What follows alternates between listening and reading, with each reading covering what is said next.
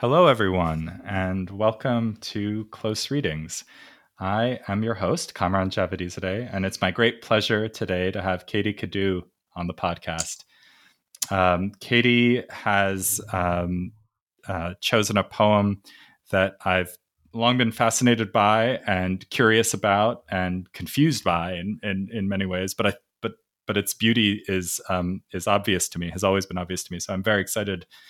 I was very excited when she made this choice. The poem that Katie wants to talk about today is "The Garden" by the poet Andrew Marvell, and we'll talk more about who Marvell was and where this poem sort of fits into literary and poetic history, maybe once we get started. But first, let me tell you a little bit about Katie. She is the author of a book called Domestic Georgic, Labors of Preservation from Rabelais to Milton, which came out from the University of Chicago Press in 2021. And Katie Kadue is currently a fellow at the International Network for Comparative Humanities at Notre Dame and Princeton. She has written academic essays on the poet that we're talking about today, Andrew Marvell, also Michel de Montaigne, and the topics of misogyny and cliche in Renaissance lyric poetry. And her writing has also appeared in venues like N+1 and Gawker and the Los Angeles Review of Books and the Chronicle of Higher Education. In fact, I just read and admired and was both entertained and dismayed by Katie's recent piece in the Chronicle, where she visited the English Institute, which is a kind of venerable annual gathering of literary scholars. Katie wrote about what has happened to the idea of academic stars in the present and what that has to do with the hollowing out of academic institutions, in particular in literary studies, the hollowing out of tenure lines and so forth, and the scourge of precarity. In the Los Angeles Review of Books, I remember admiring I think Katie and I are both hail from Los Angeles, and I remember admiring her essay on the death of Eve Babbitt, or an essay occasioned by that event. And I also want to recommend, and I'll put links to all of this stuff in the episode notes and the newsletter that goes out with the episode. Katie wrote a terrific piece on in N+1 on Milton and Twitter, the hell site, as people call it, right? And Milton's idea of hell. And I just have to say, Katie makes Twitter a not hellish place to be for me. Still, she's one of the most delightful, erudite, but also just extremely witty and funny. She makes me laugh on a kind of daily basis with her tweets. I cannot match them at all in wit. I'm a Twitter addict myself, but hopelessly earnest compared to Katie's disarming wit and intelligence in that space. So she's really mastered that form. I encourage you to follow Katie if you haven't done so already, and I'll put a link to her Twitter profile in the episode notes too. So I'm very excited to have Katie Kadue on the podcast. Marvell and the Garden is just the kind of poem that I hoped we would be featuring when I started this crazy enterprise, and I'm very glad to see it coming to fruition, which is maybe a bad pun today. And well, with that, I just want to say welcome, Katie, and how are you doing? I'm doing well. Thank you so much for having me. Oh, it's really my pleasure. It genuinely is. So, Katie, I thought that the first thing we could do is to hear you read the poem out loud, and again, I would say to our listeners, if you're interested, and maybe in particular, if this isn't a poem you've read before, I might recommend that you take a look at the episode notes and click on the link that I've provided there so that you can be looking at a text as Katie reads. But yeah, Katie, why don't you share the poem with us? Okay. How vainly men themselves amaze to win the palm, the oak, or bays, and their uncessant labors see, crowned from some single herb or tree, whose short and narrow verged shade does prudently their toils upbraid, while all flowers and all trees do close to weave the garlands of repose. Fair quiet, have I found thee here, and innocence, thy sister dear. Mistaken long, I sought you then in busy companies of men. Your sacred plants, if here below, only among the plants will grow. Society is all but rude to this delicious solitude. No white nor red was ever seen so amorous as this lovely green. Fond lovers, cruel as their flame, cut in these trees their mistress' name. Little, alas, they know or heed how far these beauties hers exceed. Fair trees, wheresoe'er your barks I wound, no name shall but your own be found. When we have run our passion's heat, love hither makes his best retreat. The gods that mortal beauty chase, still in a tree did end their race. Apollo hunted Daphne so, only that she might laurel grow. And Pan did after Syrinx speed, not as a nymph, but for a reed. What wondrous life is this I lead? Ripe apples drop about my head. The luscious clusters of the vine upon my mouth do crush their wine. The nectarine and curious peach into my hands themselves do reach. Stumbling on melons as I pass, ensnared with flowers, I fall on grass. Meanwhile the mind, from pleasures less, withdraws into its happiness. The mind, that ocean where each kind does straight its own resemblance find, yet it creates, transcending these, far other worlds and other seas, annihilating all that's made to a green thought in a green shade. Here at the fountain's sliding foot, or at some fruit tree's mossy root, casting the body's vest aside, my soul into the boughs does glide. There like a bird it sits and sings, then wets and combs its silver wings, and till prepared for longer flight, waves in its plumes the various light. Such was that happy garden state, while man there walked without a mate. After a place so pure and sweet, what other help could yet be meet? But 'twas beyond a mortal's share to wander solitary there. Two paradises twere in one, to live in paradise alone.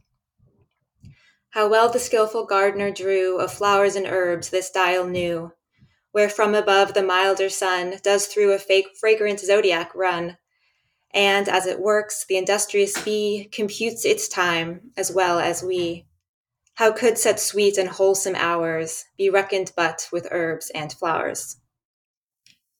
Thank you so much, Katie. So this poem it is maybe a slightly longer poem than we tend to feature here on the podcast, and I guess it might be useful to hear. Having listened to you read the poem, it might be useful to hear just a word or two from you about how we should think of the poem, sort of standing back from it. So, what would you say to describe the kind of poem this is? And maybe thinking of people who aren't, who've never studied Marvell in school or don't remember or know much about him. Um, what sorts of context could you provide, Katie, to begin? Well, this will sound a bit obvious, I guess, but it's really in the category of garden poems, I would say. Poems about guys, usually guys who want to get away from it all the hustle and bustle of the world, and retreat to a space preserved from commerce and from busyness, the busy companies of men, as Marvell says. And so it's related to the genre of pastoral, this praise of idleness, hanging out in the meadows rather than doing business in the city, and to philosophical traditions like Stoicism and Epicureanism, where the garden was this place where philosophical contemplation could happen. So there are a lot of other poems by Marvell that are also set in nature that involve a lot of work. Like he has a whole series of poems featuring a mower who's working really hard out in the fields. He's not just relaxing. But this is a poem about someone who, it appears, is just hanging out and not doing Mm. anything at all. Mm-hmm. I guess the idea of poems that are set in nature, or poems that are about nature, or about a kind of love of nature or desire to be in the natural world, are things that people will typically associate with poetry. I don't know. Fair assumption to make, I guess. It's one of poetry's great subjects. But I guess it occurs to me that a garden is not quite nature, right? Or Mm-hmm. it's a kind of cultivated nature, and and I assume um, that the garden poem, as you describe it, as a kind of subgenre or something of poetry, must be particularly interested in that, would tend to be sort of interested in that interplay between letting nature go, a kind of non-human world, and human intervention in a natural world. Mm-hmm. Is that a fair description? Yeah, I mean, in a way, the garden is a kind of metaphor for nature poetry itself, the coming together of art and nature Oh, in that's one lovely. site. Yeah. And what's funny about this poem is that Marvell admits, or his speaker admits, of no actual human labor. It's almost like the plants. If anyone's working, it seems it would be the plants who are upbraiding and weaving, and the Right. fruits that are coming right out his mouth. There's no indication other than carving the names of the trees in the trees themselves that humans R- are really impacting this environment. Right. But I don't want to pass over something you said almost as a throwaway at the beginning of that comment, which is such a brilliant thought, that the garden as a metaphor for the nature poem. So I just want to make sure I have that. Well, first of all, that I've quoted you right, but also that I understand the idea right. That the idea is that a garden is a kind of human intervention in a world that's non-human, and it's a way to sort of give it form, tidy it up, presumably so that other humans can enjoy it, look at it, recreate in it, rest in it, whatever, but feel at home in it.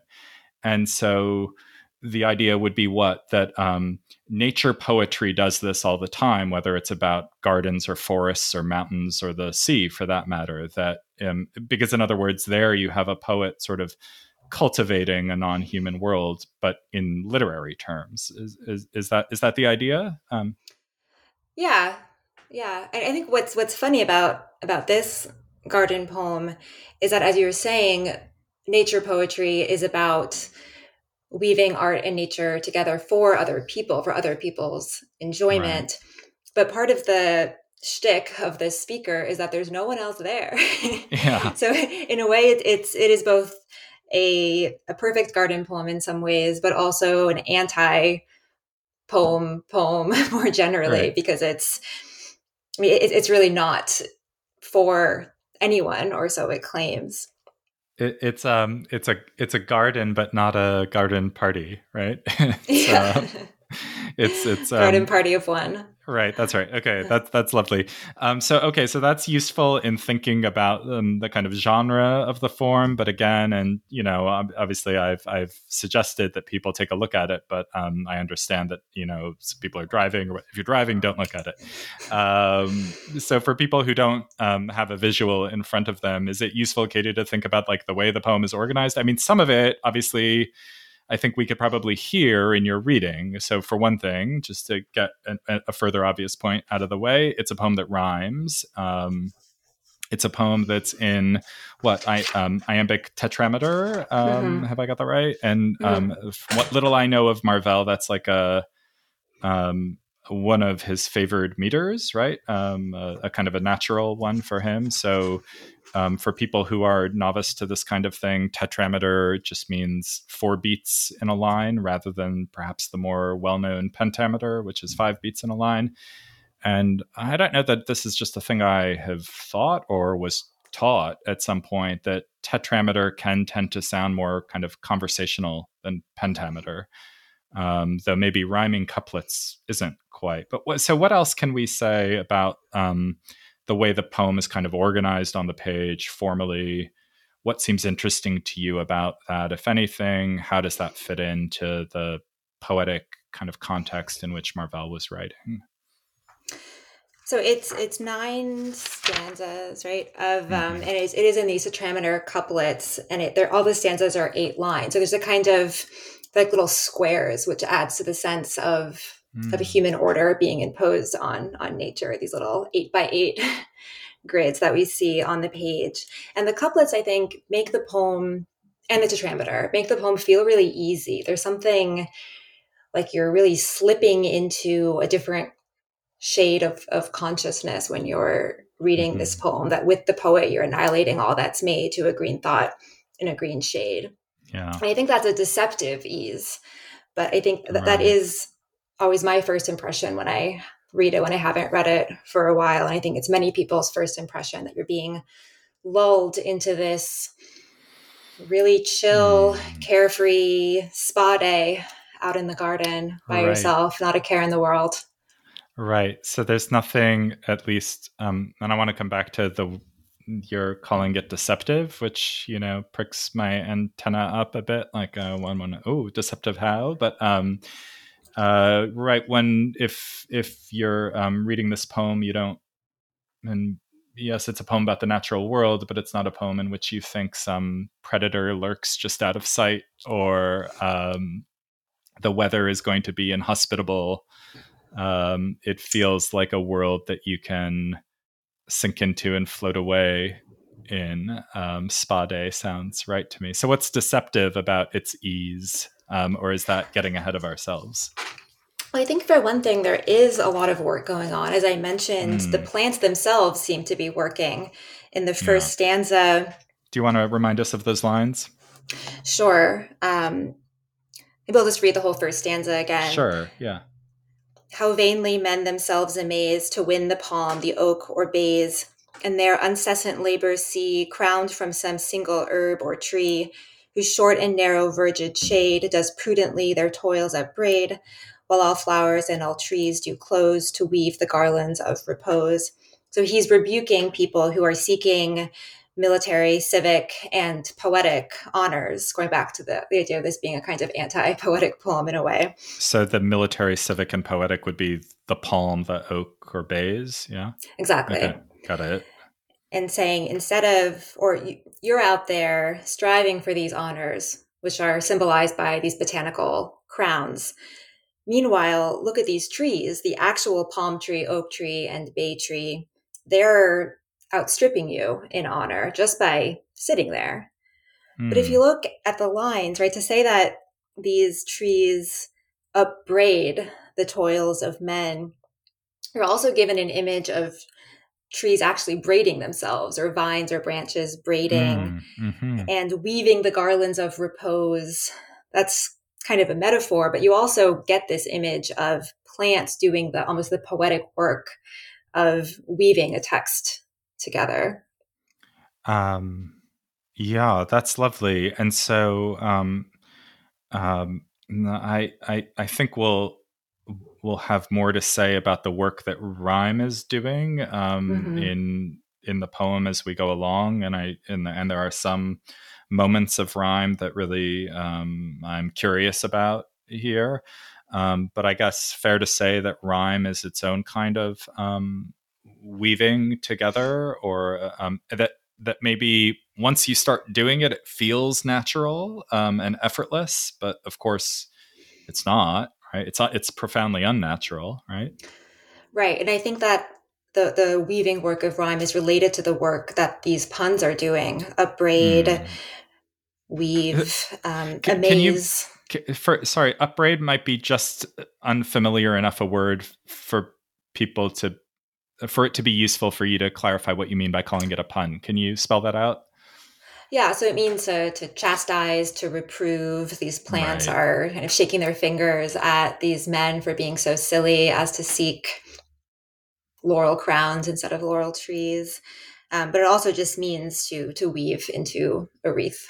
Right, right, right.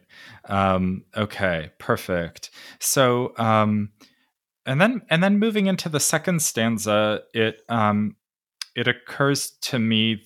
I think there we really do get this, like what I have written in the margin of the version of this poem I printed out so that I could have it handy for this conversation is like, God, this is profoundly antisocial. Like it's, um, and I don't know if maybe this poem feels more resonant in a time of, um, you know, social distancing and sort of pandemic living or whatever. But uh, yeah, is that I don't know. What do you make of this initial kind of? So I'm thinking of lines like, um, "Mistaken long, I sought you then in busy companies of men. Your sacred plants, if here below, only among the plants will grow. Society is all but rude to this delicious solitude." This sounds like a person who doesn't want to go out, who won't answer his friends' phone calls and texts, right? Um, can you contextualize or say something more about what is going on for you in the kind of antisocial tendencies that begin to emerge there in the second stanza? Yeah, I think the poem as a whole is deeply antisocial in ways that are somewhat sympathetic. I mean, he is worn out by the daily grind of having to work out in the world. I mean, who doesn't feel that Right, way? Who right. wouldn't rather just at least have some time to relax and retreat? Well, I But really love my colleagues and my students, so I don't know what you're talking about. No, no, no. Yeah, I get it. Right. Yes, it's nice to retreat. Exactly. Okay. and Marvell himself was a very public figure. He worked as a Latin secretary under Cromwell. He was a member of parliament. He had a very active public life. So this doesn't really describe Mm. his lifestyle as the kind of poet who was just a hermit, always by himself. So I think the poem really is a joke on some Huh. level, and that the anti-sociality is meant to sound extreme and absurd, even as it's also appealing in part. A joke because he would trust his readers, you know, to know that he was articulating a position here that was not the way he lived, or in that sense, right? That he's sort of making a sort of exaggerating a kind of hyperbolic version of a wish that anybody might feel. Right. And Yeah. acknowledging this is not that this wouldn't be a value that people had to want to Right.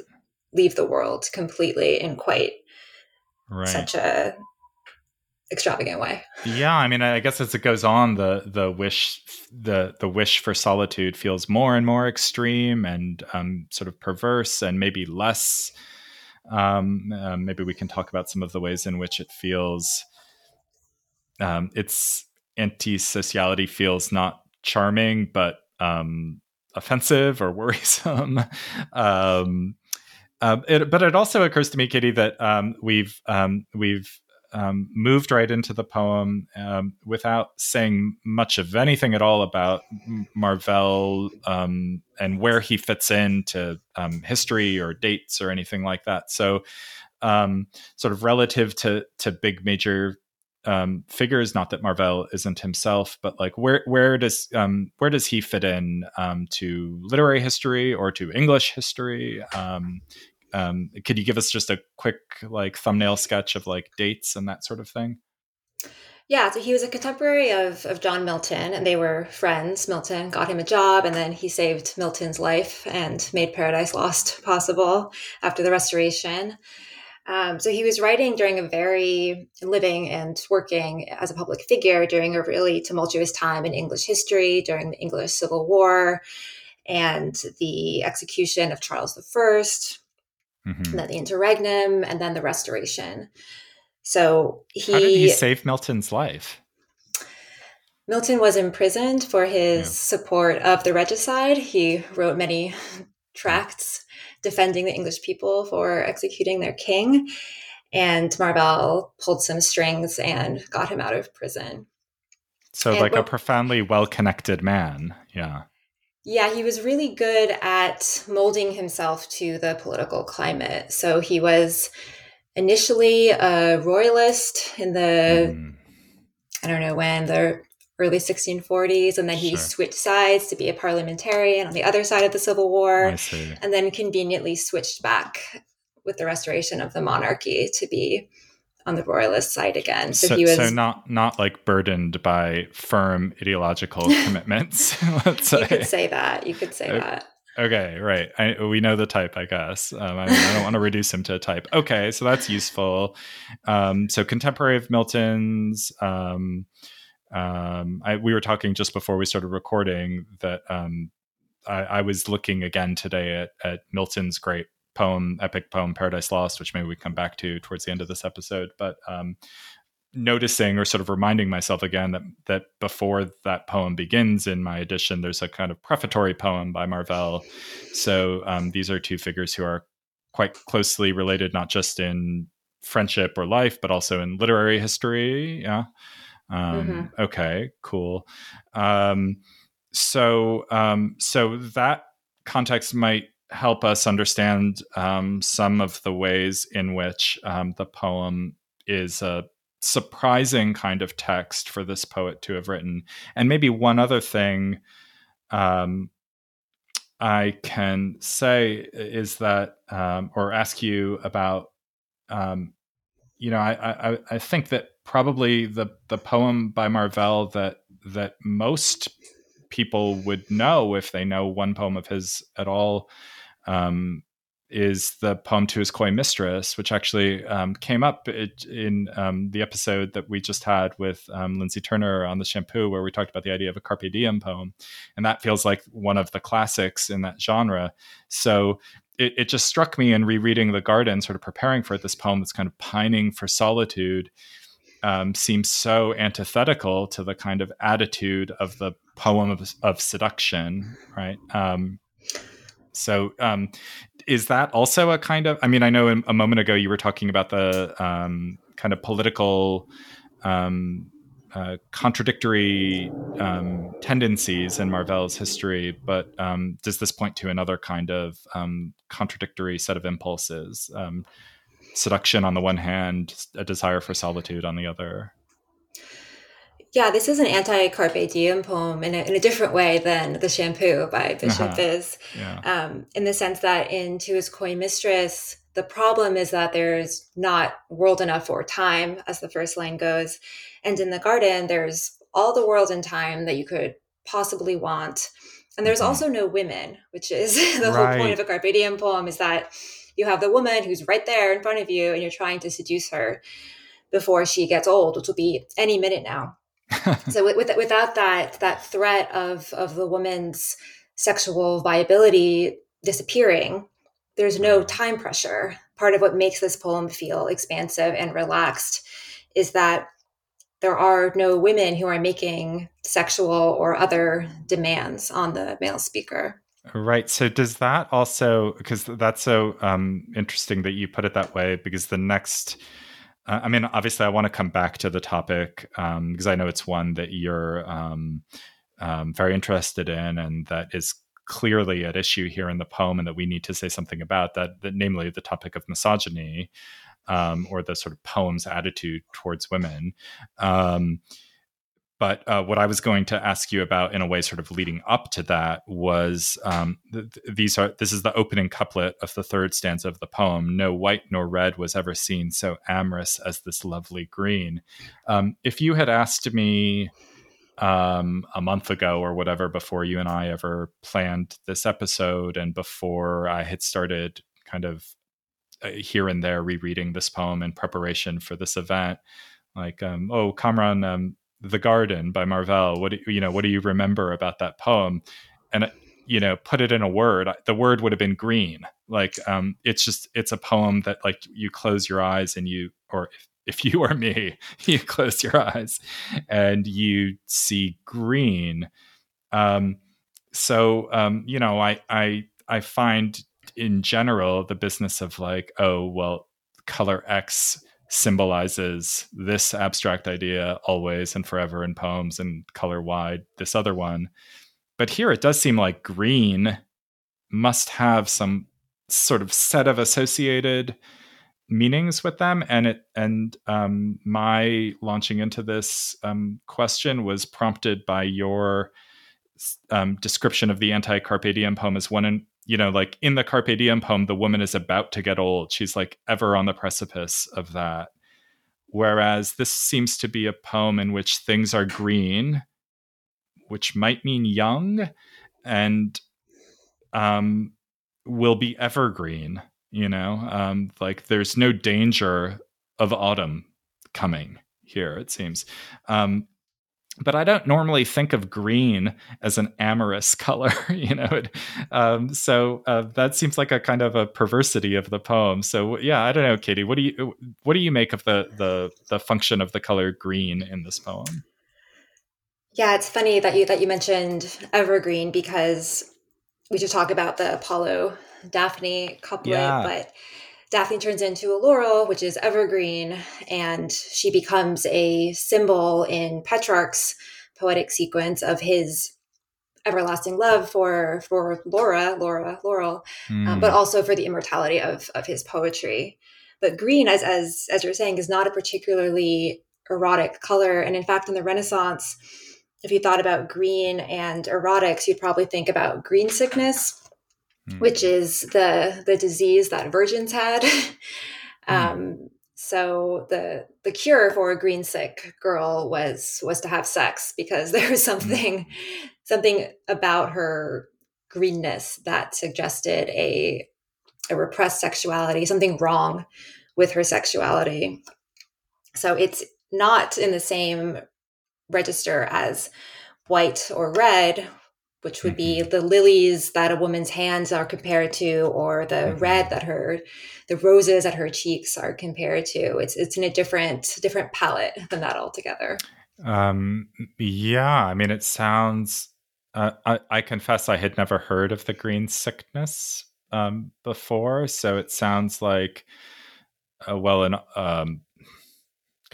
like an awfully convenient diagnosis for men to provide, but also a weird kind of mixing of a pathological kind of reading with uh, uh, I don't know, this the the implication of a kind of readiness or ripeness or sexual arousal or something like that. It's a perverse. I keep using that word with this poem, but there's something really odd about bringing those two things together. I mean, I guess for us, if you say someone's turning green, that it brings up ideas of like nausea and Mm-hmm. sort of illness that feel profoundly unsexy, but there's something else. There's a different kind of historical context here, is what I'm hearing from you. Yeah.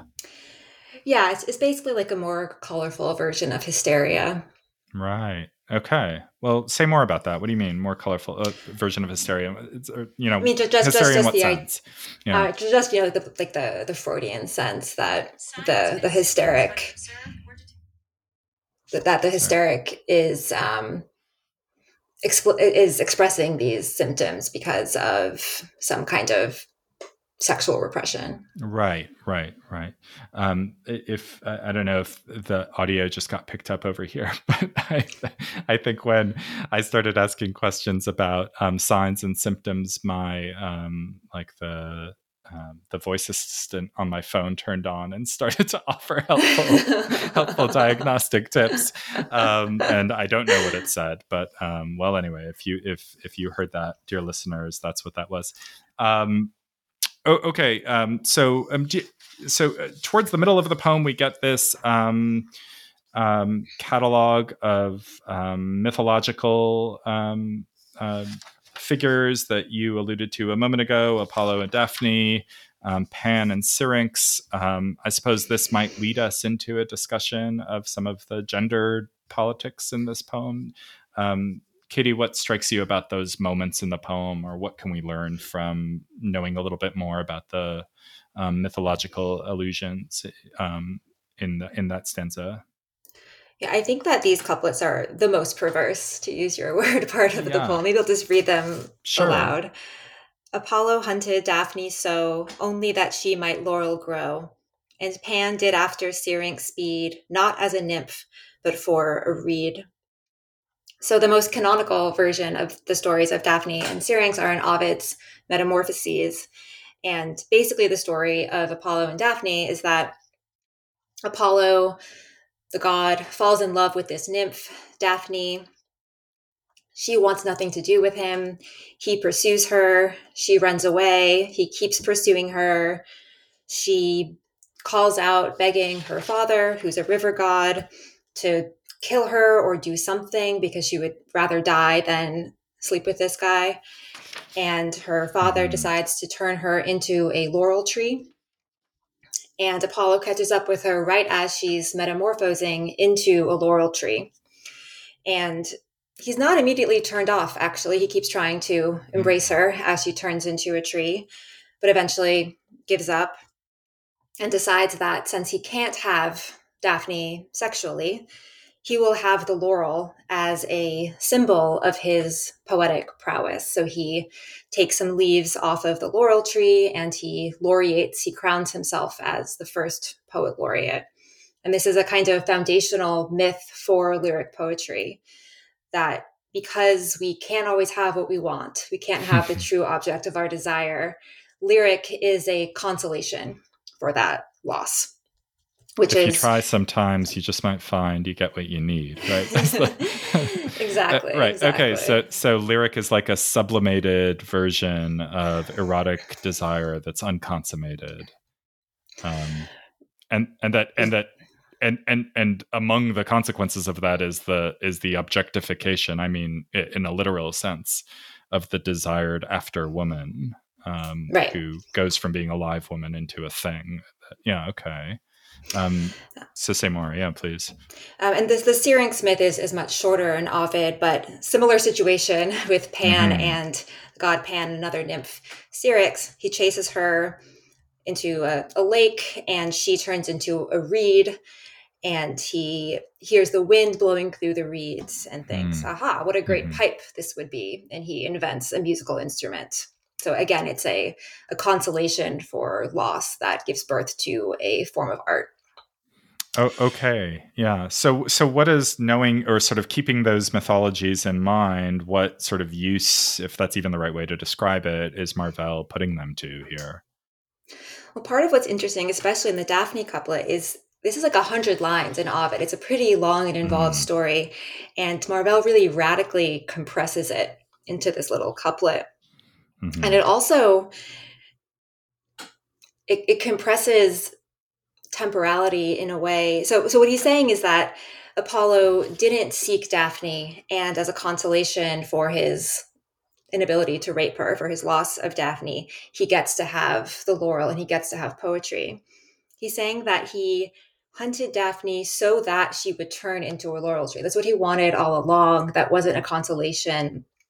That was the goal in the Right. first place, which Yeah. is just, it's just literally femicidal, right? He's, Right. instead of just, there are plenty of plants around. There are lots of plants that he could use to make a little crown out of for himself if he wants. Right. But he wants to kill her. He wants her to no longer have her mortal form and to instead be a tree. So it's a kind of really hyper efficient composting system in a way, right? Oh Wanting my to take God. this woman and turn her into, like, back into the materials of nature. It's a kind of, green economy, but it's Right. also, So right, femicide. yeah, yeah. Sorry, I didn't mean to interrupt you, but I was going to say, so like, whereas in Ovid, like the laurel is a kind of making do with the failure of the attempt, in Marvell's account of things, it's like that was the point all along, Mm-hmm. to do for that transformation to happen. The sex, or the desire for sex, was merely kind of instrumental as a way to kind of get to the final thing, which is the scene in which the woman's not there at all, but instead it's the man with his bit of green sort of trophy or something. Yeah. Yeah, I think part of what happens with this compression is that it's not clear sex was even involved as a pretext in Marvell's Right. version. It Hmm. just seems like he saw a nymph and thought, oh, she looks like she's laurel material. If I chase her, maybe she'll turn Right. into a laurel and I can get my crown. Right, and and it's worth, because I had circled the word that, because it seemed to be doing so much work as I reread the poem Mm-hmm. today. Mm-hmm. Apollo hunted Daphne so only that she might laurel grow. I suppose there are different ways that one could potentially take that, right? Like Apollo hunted her, and it turned out only that she um, grew, only that she grew into laurel, or so that, right, in order that, and I take it that you are persuaded that that second meaning that I just referred to is really operative here, whether or not the others are as well. Yeah, it's funny that you say that that is doing a lot of work. I think it's one of Mm. these cases where a spare use of words, Mm-hmm. a a low output of words Mm-hmm. on the poet's part is also a kind of hard work. I think like Mm. one of the tensions throughout this poem is the poet or is the speaker or is any figure in this poem working hard or hardly working? What exactly is is the labor situation in this garden? Because stuff is happening.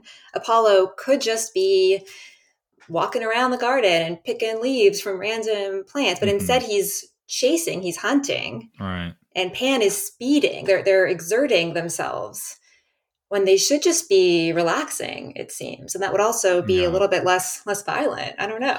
Oh yeah, right. So what's the violence for? Might be a good question to ask. It occurs to me then that we move. There's a kind of jarring transition from that stanza with all of that perversity in it to this. The next stanza begins. What wondrous life is this I lead? Ripe apples drop about my head, and it's this kind of cartoonish sort of version of like Eden on steroids or something, like where the fruit is just so bountiful. It's totally this luxuriant kind of atmosphere.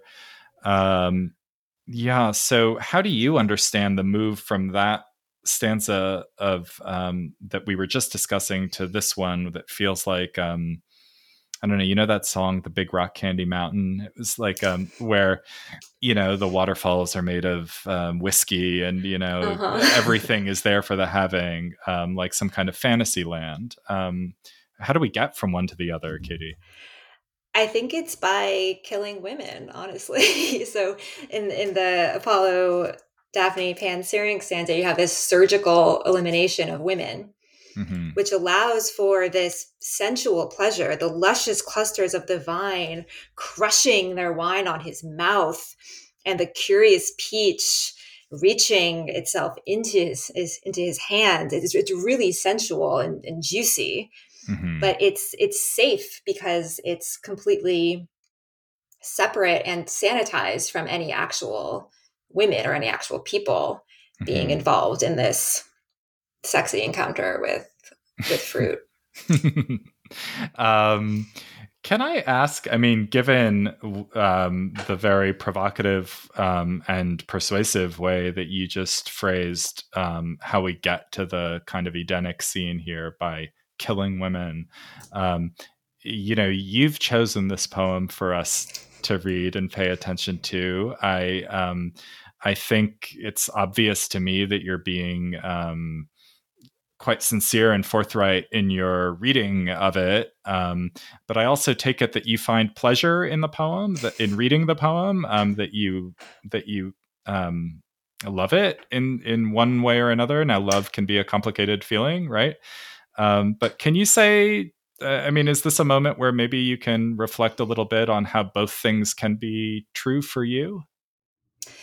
Yeah, I think it's really troubling in the Apollo Daphne story itself in Ovid how what's basically a story of attempted rape has become the foundation of a lot of Western culture, really, and Western Mm, lyric in particular.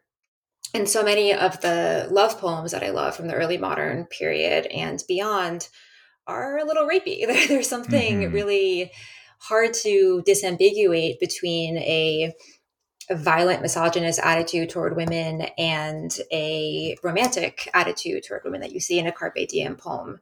hmm Especially, it's a Carpe Diem poem is often a threat that the woman give it hmm up or else. And I think it's just that kind of that women play a role in Western poetry that is both literal and figurative. There are many hmm poems that are about women, really about romantic love, but women are also metaphors for metaphor itself in a hmm way. hmm And I think that I don't think this poem is a misogynist poem. I don't think that Marvell is a misogynist, but I think that he's really pushing us to see how much misogyny is at the core of the tradition that he's working in, and also how much the idea of separation from women or even the annihilation, to use Marvell's word in a Yeah. different context, of women is necessary for culture and for contemplation. hmm So, I mean, I Yeah. think I just, yeah, I don't, there's something That's I'm really really compelling. working Yeah. through.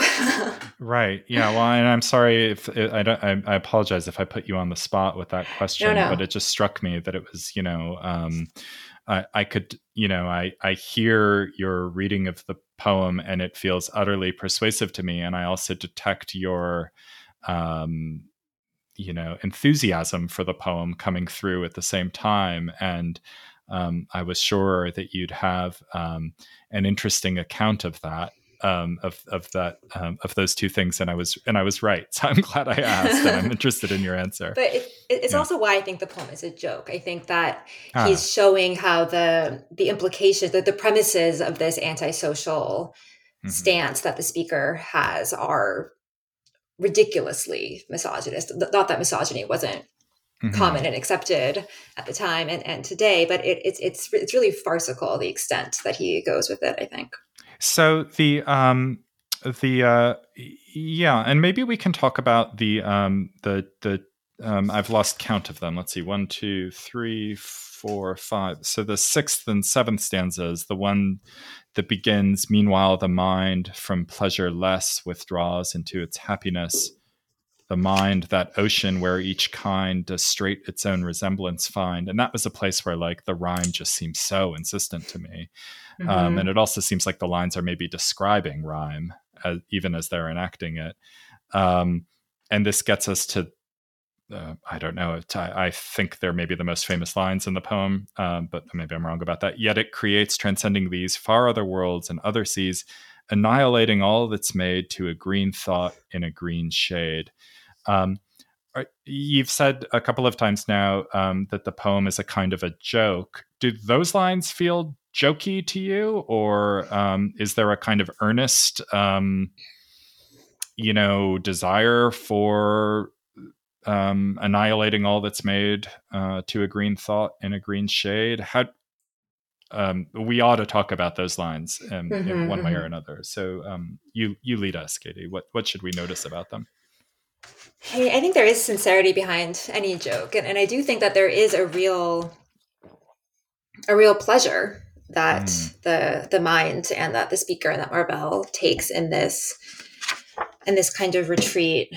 Um, hmm and I think also though that that word annihilating, hmm which I don't really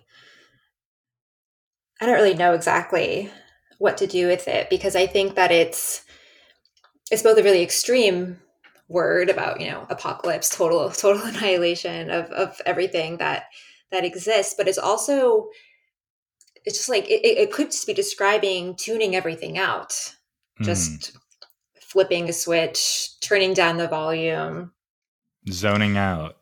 zoning out. Exactly. Yeah. So annihilating, I mean, it's obvious as soon as you look it up or think about it for a moment. If you know, no, no, sorry, obvious if you, like I did, studied Latin once upon a time, but the etymology of that word, it's like turning to nothing, literally, right? Nihil, nothing. So annihilating is like making things into nothing.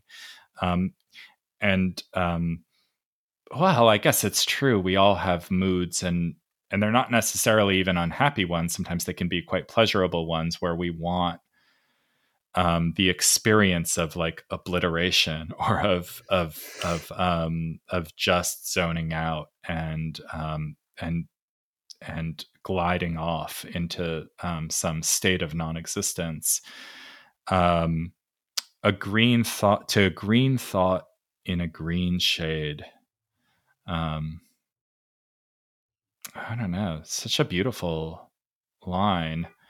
Um, that doubling of the green in that line, that sort of insistence on things coming, sort of coalescing down to a point. Were you going to say something else about Yeah, that and line, I Katie? mean, just going back to what you were saying about rhyme more generally in the poem and about the mind being an ocean Yeah. where so that those lines, the mind, that ocean where each kind does straight its own resemblance find, is a reference to a theory whereby every land creature has its little twin analog in the Ah. ocean. Ah. And so the mind is kind of like the ocean, and that it can create, or everything from the world can find a version of itself within the mind. So the mind is a kind of Oh, I double see. of the world, but And I also suppose if can. I suppose if you felt that way, you might be more content to like shut out the world because you have your own little world Hmm. in, a kind of simulation of the world ready to go in your mind. And you can also create more, it turns out. Right, right, right, right. Um, But yet that yeah, doubling of green and green is so interesting because so much of the poem seems to be about resemblance, right. and rhyme isn't exactly the same. A pun Yeah. has two meanings that are different, even though they're contained in one word. But that Ah, doubling of ah, green is green. It is insisting on identity more than resemblance, total ah, yeah. identity, which seems to be in some ways the goal of this poem, to cut out mediation, the mediation of metaphor, the mediation of women, the mediation of Right, business, commerce, negotium, and just right, get to things being what they are right. without So, anything else in between. so rhyme is a little bit like metaphor or simile in that it sort of takes two terms and puts and sort of asks you to notice their resemblance to each other. And in case of rhyme, it's not a semantic resemblance so much as it is an oral one or something, right? But there's this kind of indulgence in rhyme that the ultimate expression of which might not be resemblance at all, but instead identity, as you put it, sort Hmm. of two things not being like each other, but being the same thing, being one thing. Hmm. Um, um, and I'm so struck in that. I mean, in the stanza that follows, that green thought in a green shade stanza, there's this idea of like the here at the fountain sliding foot or at some fruit tree's mossy root, casting the body's vest aside, my soul into the boughs does glide. This like, am I reading that right? It's like the poet is kind of slipping out of his body, and now the trees and the green and so forth are like are his body instead or something. Yeah, and it's weird that simile emerges here, that the soul is like a bird, when it Uh seems huh. like so much of the poem is about annihilating simile and Hmm. metaphor and having things be what they are in a straightforward sense. And suddenly we get the soul not being a soul, but like a bird. Yeah. Yeah. What do you make of that? um, yeah. Why simile here? Is it because like the body's been once the body's relinquished, like mission accomplished, and now the the ordinary stuff of poetic figuration can start happening again? I don't know. Maybe Hmm. I hadn't thought about it before, so. Yeah. Okay. Yeah. Yeah. Yeah. I have. Right. Good. Yeah. That's fair enough. There, like a bird, it sits and sings, then whets and combs its silver wings until prepared for longer flight, waves in its plumes the various light. And that it is all a referent back to my soul. Yeah. Yeah, but I guess what's interesting about the simile is that, I mean, he's not really going elsewhere. He's not leaving the world of the garden to make the Right. simile. He's Right. sitting at maybe the foot of this tree and thinking, maybe looking up and seeing a bird and being like, ah, Right. my soul. He's not Ah, really, yeah, he's yeah. not exactly bridging different worlds. He's just using what's Ah, in front of him in a way that is more consistent with yeah. even the poem's anti-poetic moments. Yeah, fair enough. Well, this brings us very near the end of the poem and probably near the end of our conversation. It seems so obvious to me that in the final two stanzas of the poem, the garden, well, whatever like ordinary garden the poem began in, if it did, if it was an ordinary garden at all, is now like asking us to recall a very particular garden, the first one, Eden, namely. Such was that happy garden state while man there walked without a mate. After a place so pure and sweet, what other help could yet be meet? But 'twas beyond a mortal share to wander solitary there. Two paradises 'twere in one, to live in paradise alone. Um, so we talked at the beginning of the podcast about the friendship between Marvell and John Milton. We mentioned Paradise Lost earlier in this conversation as well. You and I were discussing briefly before we started recording today there's some contention, I guess, among Marvell scholars, or has been historically, about the dating of this poem. But seems to me like this is a poem that's written in the wake of Paradise Lost, or sort of in with Paradise Lost on the mind. So, first of all, does that seem right to you, Katie? And if so, like, what kind of relation or response are you reading here to the I guess to Paradise Lost in particular, or to the story that Paradise Lost tells, which is a familiar one even before Milton wrote it, right? The story of Adam and Eve and the expulsion from that garden. How is Marvell responding to that kind of mythological backdrop? Well, in some ways, Marvell's Eden is very different from Milton's because in Milton's Eden, Adam and Eve work really hard. And that's a really important part Hmm. of their innocent existence, that they keep up the garden. Going back to what we are talking about at the beginning, that their garden is one that is upheld by human labor in a really insistent sense for Milton. There's also Mm-hmm. another reference a little bit earlier to Eden in stanza 5, Hmm. The Wondrous Life, when he says, stumbling on melons as I pass, ensnared with flowers, I fall on grass. So Ah, falling in a garden usually is going to make people think of the right. Garden of Eden and the fall of man. Mm-hmm. But here, there are no consequences to the fall. The Hmm. next stanza begins, meanwhile, the mind from pleasure's less. So that the fall had Mm-hmm. no impact. It was a Right. completely innocent fall, you might say. Mm-hmm. Mm-hmm. Um, But it seems like in that penultimate stanza, there's a kind of nostalgia for Adam's time in the garden before Eve. Is that right? Yeah. Say more about that.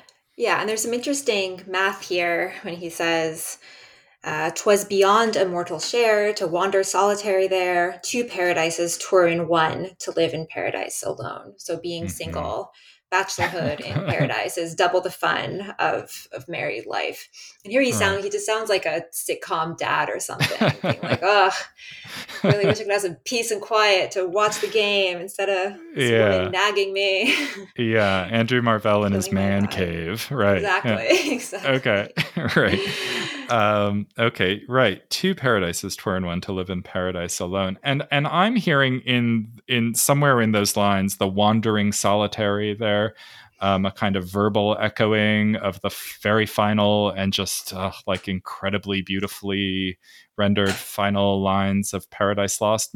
We shouldn't assume, Katie, that everybody has read Paradise Lost, but I guess very briefly, right? It tells the story of the fall of man and the expulsion from the Garden of Eden, and does so at great length. It's an epic poem, but at the very end of the poem, Adam and Eve are hand in hand with wandering steps and slow, right, leaving Eden. Would you do you have those lines handy or memorized or something? Would you read those last lines of Paradise Lost for us? Sure. The world was all before them, where to choose their place of rest, and Providence their guide. They, hand in hand, with wandering steps and slow, through Eden took their solitary way. Yeah. So, I guess I'm hearing like the wandering, the two and one, that kind of Hmm. doubling, right? But everything's sort of differently configured here somehow. Yeah. Yeah, that's such a lovely and interesting connection because Milton is playing with singleness and doubleness between Adam and Eve as well, because they're hand in hand, but they're Right. also solitary.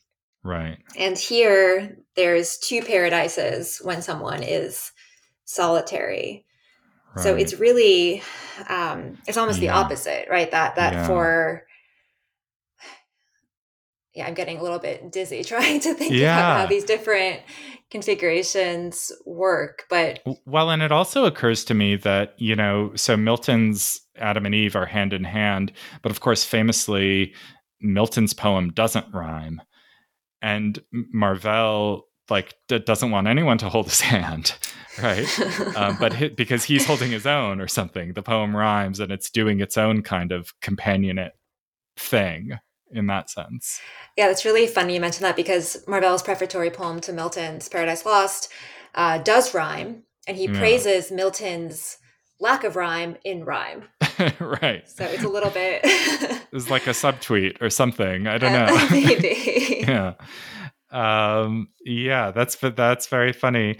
And so maybe just as a final question, because we're totally out of time here, a final question I could ask you is about the way time is working at the end of this poem. And maybe relative to the way that I don't know if this feels illuminating for you, run with it. But if not, just please talk to us about what's happening with time at the end of this poem.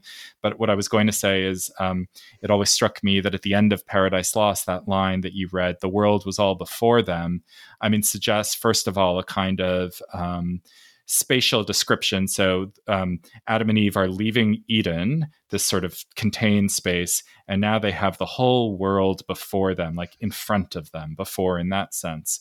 But I think, and I'm not a Miltonist, so I don't know if this is like a reasonable reading or one that everybody says, or if I'm just misreading badly somehow. That I always hear in that some echo of like the world was all before them in the sense of temporal before, like the world has already happened in some sense. Like the drama has already happened and their fate has been sealed, either because of what Satan did or what they did in the garden or whatever. Like, yeah, they've got to go live their lives, but now they're going to die, whereas they weren't going to before. That somehow they've come too late. Um, so what's happening with time at the end of Marvell's version of the garden poem, and does it have anything to do with Paradise Lost or whatever? Yeah, that's interesting reading because in Paradise Lost, Adam has just had a crash course on biblical history and all human history up to the apocalypse from an angel who's come down and told him All right. what's going to happen. So, in a way, you're right, everything has already happened in Milton's Mm-hmm. poem. But yeah, I think in Marvell, something very different is going on with time. There's this image of a sundial that's made of flowers in the final stanza. Right. How well the skillful gardener drew of flowers and herbs this dial knew. It's really a cute idea, just having a little sundial Mm. made of flowers. Yeah. And it also, because it spatializes time in a way that, again, going back to his coy mistress, it almost seems like a joke about having world enough in time Yeah. because it's right here. We have Uh-huh. a world made of time. It's a floral sundial right here in front of us in the garden. And the industrious bee computes his time as well as we. Yeah. What does that mean? Yeah, I wonder if there's a pun on time, that it's like THYME, that Ah. it's Uh-huh. pollinating time flowers, and that's Uh-huh. just as good as us with our clock time. Uh-huh. But yeah, Yeah. even having an industrious bee in there is funny. It's like, well, I thought Yeah. that this was a place we all got away from labor. Why at the very end Right. of this poem do we have Right. a little worker bee? And Right. what does it mean that it computes its time as well as weed? Is it, you think it might be like better, but it's just this, Yeah, it's or the same? just as well or something, Yeah, right? But it yeah. seems related to what you were saying about resemblance, that that Uh-huh. wanting to find an analog in the bee, that the soul, instead of just being content with itself, it does find itself always having to make comparisons and find resemblance And I instead get of being yeah. content in the green thought and green shade. I guess worth saying that the final rhyme in the poem is between the words hours and flowers, right? So Mm-hmm. that time is measured in this kind of, um, I don't know, natural or spatial floration or something. How could such sweet and wholesome hours be reckoned but with herbs and flowers? Yeah, that's So, lovely how yeah. flowers reckons hours by rhyming with it. Yeah. Oh, that's so fun. I love it. Well, that's a beautiful final observation. Great place, I think, for us to end. So, Katie Kadue, I just want to really thank you for this hour of conversation, hour plus, I guess. I owe you a flower, I think. And I want to thank everybody for listening to the podcast. And I hope you will. Um, stay tuned for more episodes. We have some exciting ones coming up in the future. But be well, everyone, and thank you so much. Thanks, Katie. Thank you.